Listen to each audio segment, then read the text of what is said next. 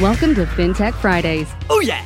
A weekly podcast brought to you by the National Crowdfunding and FinTech Association of Canada and partners. Covering all things FinTech, blockchain, P2P, AI, and alternative finance. And hey everybody, Mason Connier, thank you for tuning in to another fantastical episode of the FinTech Friday podcast. Welcome to episode 50.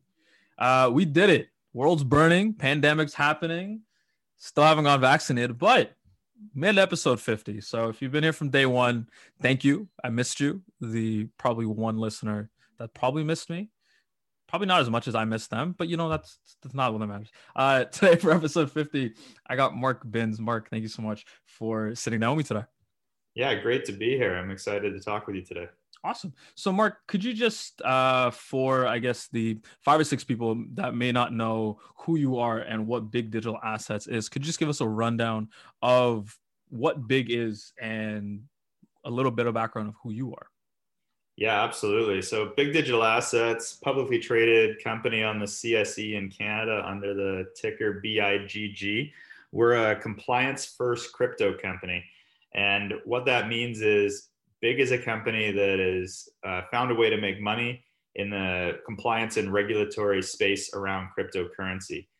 We own 2 operating businesses. One is called Blockchain Intelligence Group, and it's a crypto forensics software company. We make products that help track crypto through the blockchain. And the other company is called Netcoins, and Netcoins is a crypto exchange in Canada, mainly focused in the Canadian market. And both of those companies together make up Big Digital Assets. My background and how I got involved is I actually did an undergrad in computer science. I'm a tech guy first and foremost. I used to write code for a living.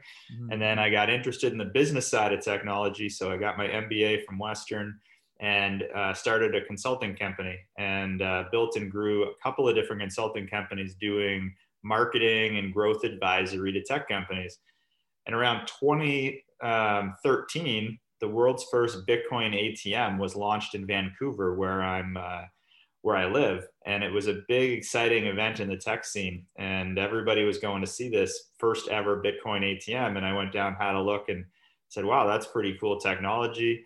And there was a guy there named Mitch Demeter who was actually launching that machine. And funny enough, it got me, interested in crypto, started paying attention. I got into the space in about 2017 with Netcoins. And one of the very first hires I made was Mitch Demeter, the guy who opened that Bitcoin ATM. And he's now the president of the Netcoins division of Big Digital Assets. So, it's an exciting place to be. And I couldn't be happier that I ended up here in the crypto world. Yeah, it's kind of crazy how things worked out in that end, right? Of like, who would have thought that you'd meet the guy that first launched Bitcoin ATMs, and then later down the line, you're like, hey, you know what? Let's make something together, right? I think exactly. He was so successful. He put those ATMs all over the world, and he started an early crypto exchange called Bitcoiniacs and sold those and retired. And I had to convince him in 2017. I said, come on, get out of retirement, get back in the game. Crypto's getting exciting again. He's like, you're right, let's do it. No, it's honestly, it's a very, it's an amazing move on your end. So when you talk about compliance first crypto, right? Why is compliance so important in crypto now that crypto is getting more attention, as it seems like by the hour? Yeah, absolutely. Compliance is important to protect the retail investor, the institutional investor, but the little guy. That's sort of why there is rules in financial services all over the world, and it's for protection. So if you're buying Bitcoin on an exchange and you're spending $200 as an individual, that might be a really important $200 to you. You don't want to find out that exchange was actually a pyramid scheme or something and fraudulent, and your $200 worth of Bitcoin disappears. So compliance isn't there to try to de-anonymize the blockchain or anything of the sort. It's there to protect the endpoints, which are usually the exchanges and the investors in the ecosystem, and make sure that the companies that are taking their money are legit. And it also helps law enforcement. So we make products at Blockchain Intelligence Group that help law enforcement investigate crypto crime. And if you have these tools, that will reduce the likelihood people will commit crimes tying into crypto. They know there is law enforcement, there's rule of law. So all of it really ties together for protection of people in the ecosystem. And, there's a great market opportunity for us in that space by being leaders in the regulated and compliant side of crypto. Yeah, it's actually very amazing to see. We're going around 3 years of having FinTech Fridays, and like, if honestly, if I had you on 2 years ago and we talked about regulation and like all like government getting involved, like honestly, like it was really a joke, because like these are conversations that were starting to happen, but really weren't. There was no headway, there was no direction. But now, with blockchain intelligence, what you guys are doing with law enforcement, even with Secret Service, in and of itself, like we've come so far, and it's only the beginning, and that to me is just incredible and like also wild at the same time. Yeah, absolutely. So Bitcoin is back in the news. I mean, people thought it was going to crash. People I've had, my group chats have been blowing up where my friends have been going like, what's going on? Like, what are we doing? You told us to put money in this. So can you just walk us through what's going on with Bitcoin right now, and like, what's your take on it? The big thing happening in Bitcoin and crypto overall right now is institutional buy-in. This is what's changing. In the fall of 2017, crypto went on its, the last run before the current one, when Bitcoin went up to 19,000 US, and then it turned around and went all the way back down to something like 3,500. That was a total retail rally. So that was small investors buying small amounts of Bitcoin. The rally that is happening now, since about mid last year, and particularly at early stages of 2021, is because of institutional involvement. It started with PayPal saying that they were going to get involved in crypto and let the individual person spend crypto on purchases day to day. And then big buy-in on Treasury. That's the other big one. So a company called MicroStrategy, NASDAQ listed company, said, we're going to buy $400 to $500 million worth of Bitcoin and keep our reserve cash in Bitcoin instead of US dollars. And part of that is because of the money printing going on in the US dollar, the Canadian dollar, the pound, tied to the pandemic and COVID. There's a huge lack of store of value in fiat currency right now. So they said, we can do better. We're going to put this money into Bitcoin, and we believe that'll give us better returns. And then people started waking up, because it was, $500 million in a NASDAQ listed public company. And then Square went out and bought $50 million. And that's Jack Dorsey, founder of Twitter, a lot of attention on it. And then it started a bit of an institutional rally where companies realized, oh yeah, that might be a good store of value. And just last week, Tesla bought $1.5 billion worth of crypto to store on their balance sheet instead of holding it in US dollars. The current rumor is that Apple might actually step in and start buying Bitcoin on its balance sheet.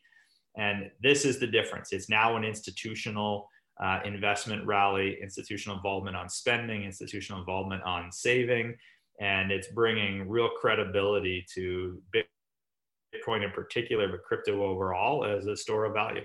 Mm-hmm. So yeah, no, this is actually incredible, right? Because majority of cryptocurrencies, the people that have been kind of rallying behind it, like you said, were many retail investors, right? People just seeing what's going on with fiat currency, people that understand the market a little bit, and seeing that having money in just traditional assets like cash, it doesn't make any sense, right? Especially now with the pandemic, everything's kind of, lack of a better word, is going to shit. They need to have more control of their money, right? So cryptocurrency is a great place to do it. So what's Big Digital's play in this right now? It's a two-pronged approach. So first of all, we have Netcoins, right, which is our exchange, and people need to get into crypto. You need an on-ramp. So Netcoins is an on-ramp. You can, email money, wire money, bill pay money into the platform, traditional fiat currency. And with that, you can buy crypto. You can buy your Bitcoin, Litecoin, Ethereum, whatever you're looking for. So as adoption is rising, values are rising, investors looking to access the space can use Netcoin's platform to on-ramp into the space.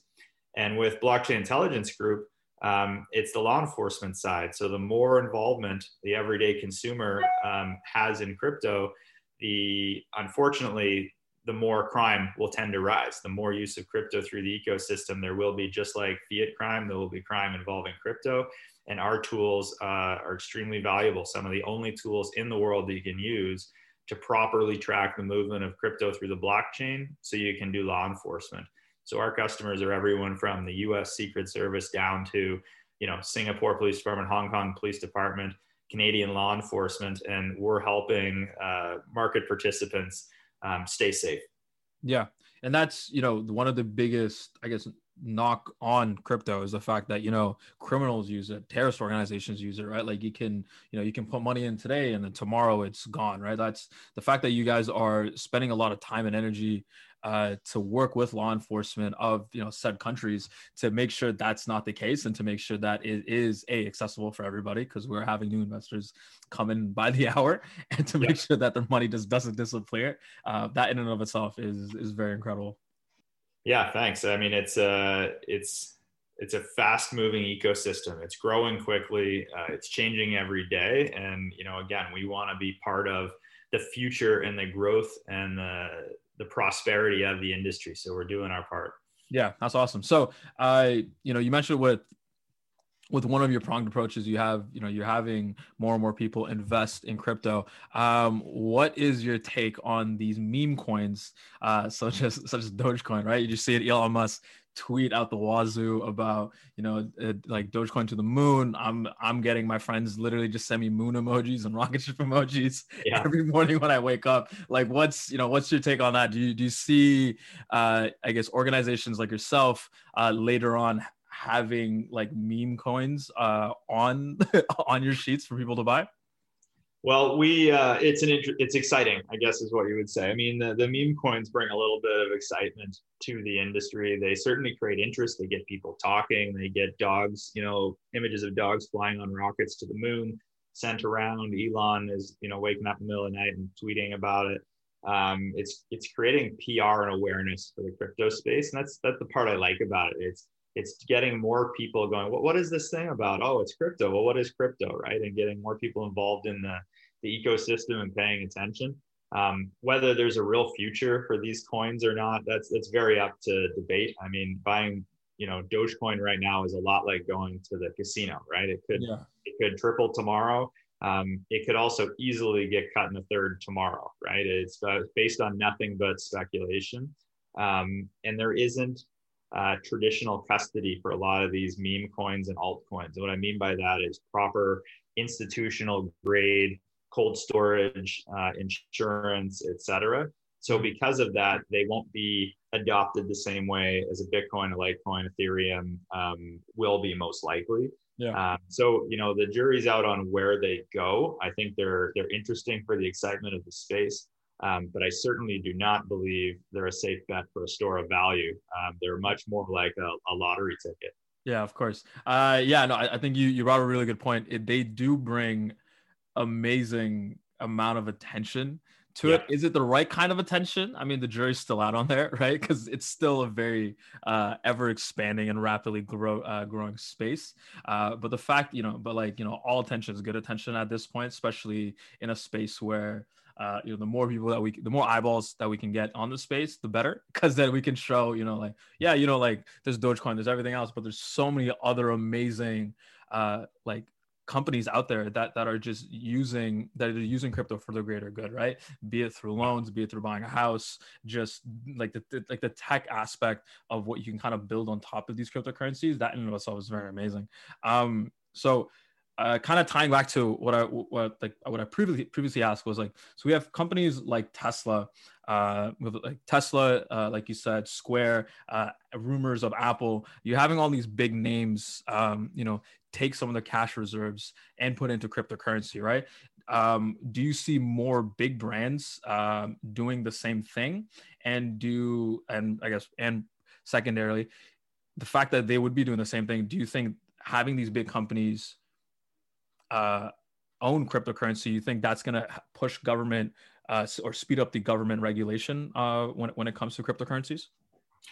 Yeah, absolutely. So first and foremost, I think there's going to be continued adoption of large corporations, public companies, private companies, insurance companies, you name it, buying crypto. I think Tesla is the start. There is the rumor Apple will buy crypto for the balance sheet. If Apple does buy, every publicly traded company in the United States will have free reign to do the same. Just, sort of like no one gets fired for, buying IBM was the saying back in the day. Now it's like, if you say, hey, Apple bought Bitcoin and you're the CFO of a public company traded on the New York Stock Exchange or the NASDAQ, you can do it too now, because you can say, look, Apple did it, and they're one of the most reputable companies in the world. So it's not, a fly by night type of decision. They truly believe in the store of value or they wouldn't do it. So I think you will see a continued adoption. You're going to see more and more insurance companies doing it. Mass Mutual bought $100 million, and someone said, why so much? And the CEO is quoted as saying, well, that's a tiny amount. We manage billions. 100 million was just a test. So you're going to see a lot more adoption of crypto on balance sheets. I truly believe that. There's even discussion that the bond market might move towards crypto. Underlying assets of the $1 trillion bond market, which is supposed to be sort of the longer term stable store of value for fiat, could start taking positions in crypto, or crypto could supplant the bond market or supplement the bond market. So I think that is all coming. I really do believe that. And that's why you're going to see a continued increase in value of cryptocurrencies, namely Bitcoin, because when you have that kind of adoption, there's only ever going to be 21 million Bitcoin. So you'll expect to see a continued rise in the valuation as demand goes up, because supply is not changing.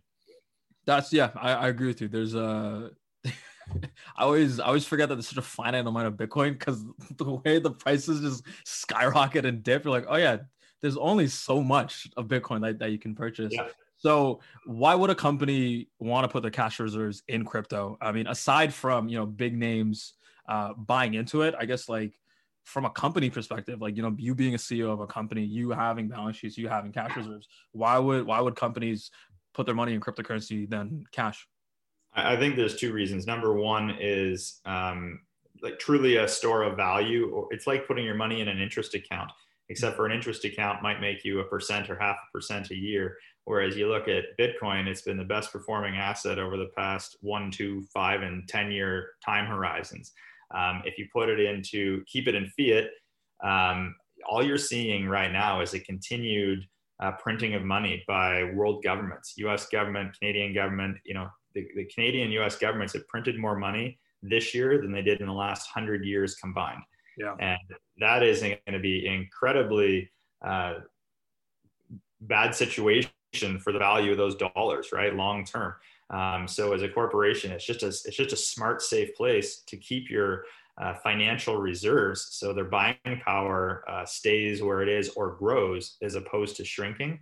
Mm-hmm. So I think that's a big part. The secondary part is there's some companies using it as a way to make their company more valuable in the eyes of investors. So MicroStrategy for sure bought crypto, so people would buy MicroStrategy stock as a proxy for owning crypto or owning Bitcoin. And, crypto miners' valuations are generally based on how much Bitcoin they're holding on their balance sheet, or hodling, as they say. Yeah. And other regular companies can do the same thing. You can buy Bitcoin, have it on the balance sheet. And if you're publicly traded, people will buy into your company because they know it'll be worth more in the future than today, because it has Bitcoin on the balance sheet. Of course. Yeah, no, that makes sense. It reminded me of like talking to, like, we've had VCs on previous episodes, and one of the things that they've mentioned was like how you have companies now that'll put like cryptocurrency and like AI on their pitch deck just in their name, just to see more value of, like, even though the company has nothing to do with AI, there's no AI involvement whatsoever, there's no cryptocurrency involvement whatsoever, there's no blockchain involvement whatsoever, but the fact that they have these buzzwords in their pitch deck, it just increases their value of, There was a big 2017 thing. I remember the juice company, iced tea bottling company of New York, mm-hmm. or something, became the blockchain iced tea company or something. They literally just put it in their name, and they got all this attention to spike value. But it's just a PR stunt, that one. So how do you see, I mean, now we have big companies coming into the market, retail investors, we're gaining more retail investors day to day. How does this accelerate innovation in the space? And I guess, what innovation do you see happening in the space? Well, innovation comes from corporate involvement, right? So most innovation has to do with a company that's looking to create a financial opportunity for themselves through some new technology. And then you get more and more corporations involved in whatever way with crypto and aware of it, the more likely they're going to drive forward and create innovations and put investment into the space. You look at companies doing things like helping build the Lightning Network for faster transaction processing and payments on top of Bitcoin. That's coming because more and more corporations are involved. So I really believe the corporate involvement and the institutional involvement we see now will put more money into innovation and searching for more ways to exploit the opportunity around crypto, which will just naturally move the market forward. Yeah, no, I mean, that makes total sense, right? You need these big movers and shakers in the space to move and shake anything at all, right? Like, the Lightning Network is something I've been hearing about for like 2 years now, and it's still going. There hasn't been any system in place yet, so it definitely makes a lot of sense. I guess, where do you see just crypto as a general heading in the future? Do you see like do you see like your kids or any new of these like TikTok kids using cryptocurrencies? Like, where do you see cryptocurrency heading?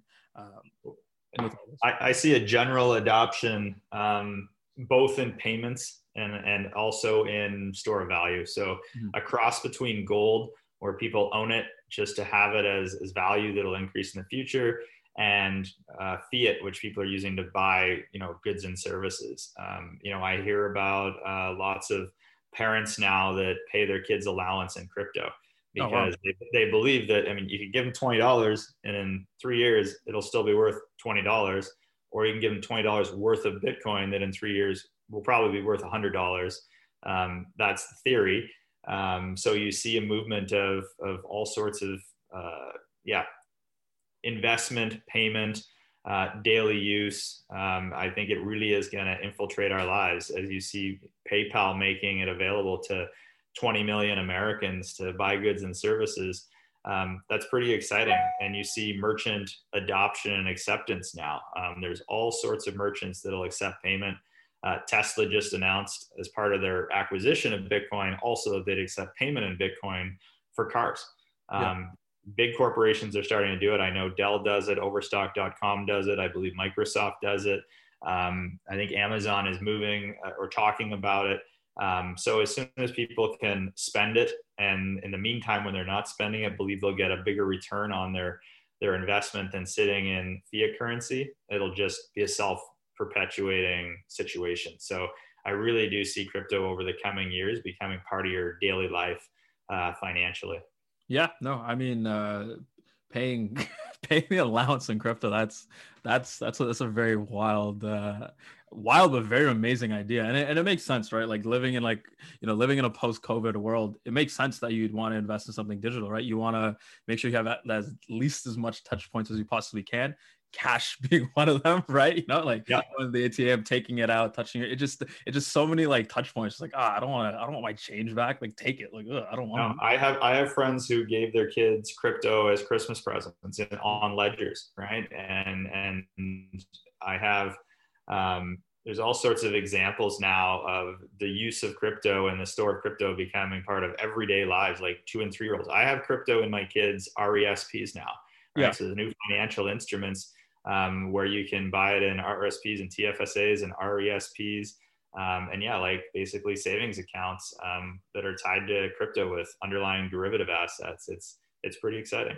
Yeah, I mean, especially tie back to what you previously said of like, if the bond market has a little bit of crypto into it, then oh my goodness, I know my grandmother would be super happy with all the bonds that she was buying me if I could chase that over to crypto. There you go. Yeah.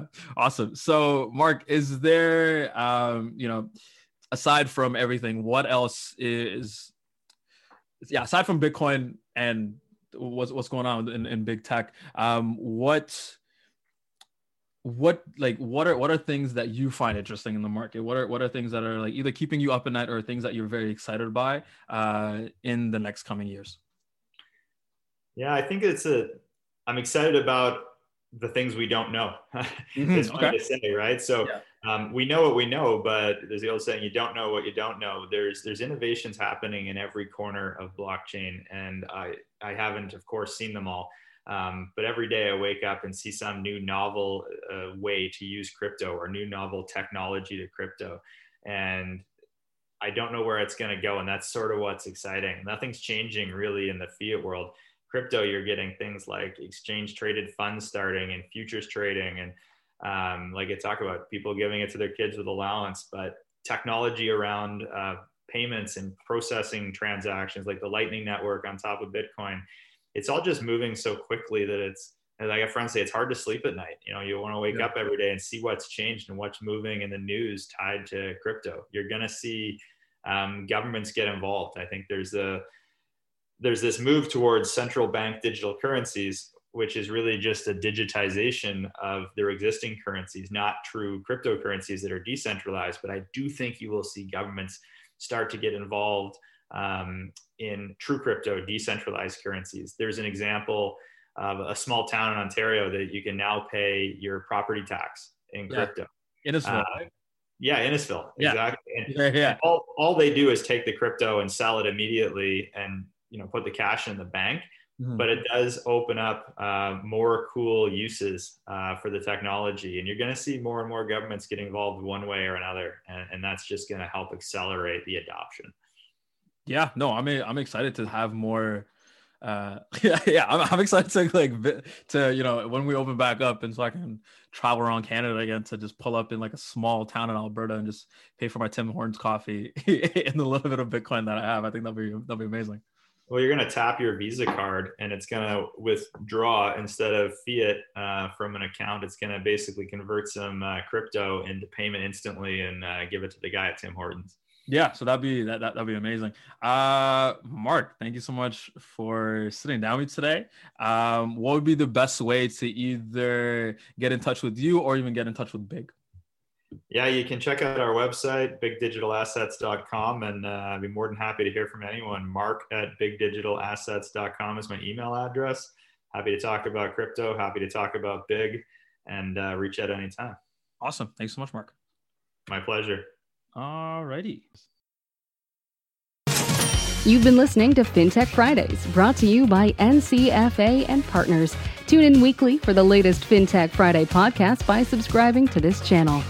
The National Crowdfunding and FinTech Association of Canada is a nonprofit actively engaged with social and investment FinTech sectors around the globe and provides education, research, industry stewardship, services, and networking opportunities to thousands of members and subscribers. For more information, please visit ncfacanada.org. Oh yeah!